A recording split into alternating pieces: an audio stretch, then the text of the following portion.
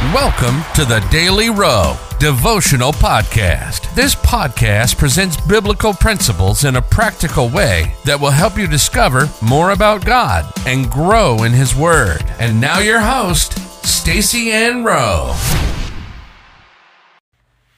Welcome again, friends, to another daily devotional. Today we look at the topic, Slay Your Giants. The Bible verse comes to us from Joshua 11, reading verses 21 and 22. And at that time came Joshua and cut off the Anakims from the mountain, from Hebron, from Debir, from Anab, and from all the mountains of Judah, and from all the mountains of Israel. Joshua destroyed them utterly with their cities. There was none of the Anakims left in the land of the children of Israel. Did you ever realize that the greats of the Bible all had to slay a giant before they could have secured the promise God had made concerning their lives? Abraham was told that his seed would be like the sand on the seashore. But before that could manifest, he had to get past his wife being barren. David was anointed as king, but had to slay Goliath and overcome the consistent attempts of Saul to kill him. The implication is that you too will have to slay giants.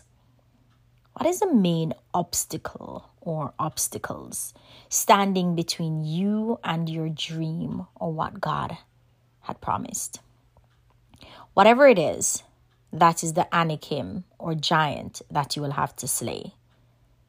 When Joshua and the people of Israel reached the promised land, before they could fully possess it, they had to first dispossess the people of the land, and the major obstacle standing before them was the giants that were in the land. As a result, Joshua and the people gave special attention to utterly destroying the giants, and by virtue of doing so, they were able to conquer their cities. It was similar to what happened when David killed Goliath. The Philistines lost their confidence, and that made the path to victory that much easier. Slaying your giant will open the door for your victory.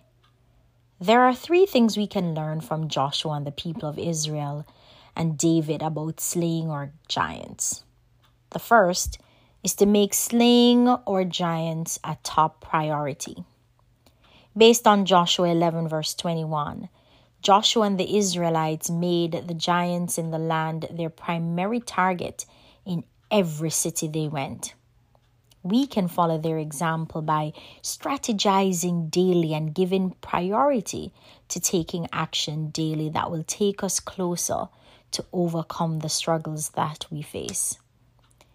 The second lesson to learn is to slay your giants one at a time. Joshua 11 verse 21 went at length to highlight the different places that Joshua and the people went to slay their giants: Hebron, Debir, Ahab. It was meant to drive home the point that it was not done all at once or in one day. Do not try to slay your giant all at once. Take it step by step. The final lesson about slaying giants can be learned from David. He took up 5 stones before facing Goliath. 1 Samuel 17 verse 40. The number 5 represents favor.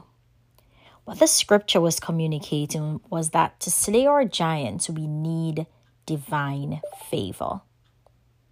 You cannot slay giants in your own strength. You need God's strength. And to draw on God's strength, you must maintain favor with Him. Maintain favor with God by obeying His words and following His instructions. Life application. Continually strategize and set aside time daily to tackle your giants while maintaining favor with God so that you have the strength to overcome. Let us pray. Lord, thank you for the tools that you have given that are geared towards slaying dragons. May your favor continually be upon me as I face the various obstacles. In Jesus' name, amen.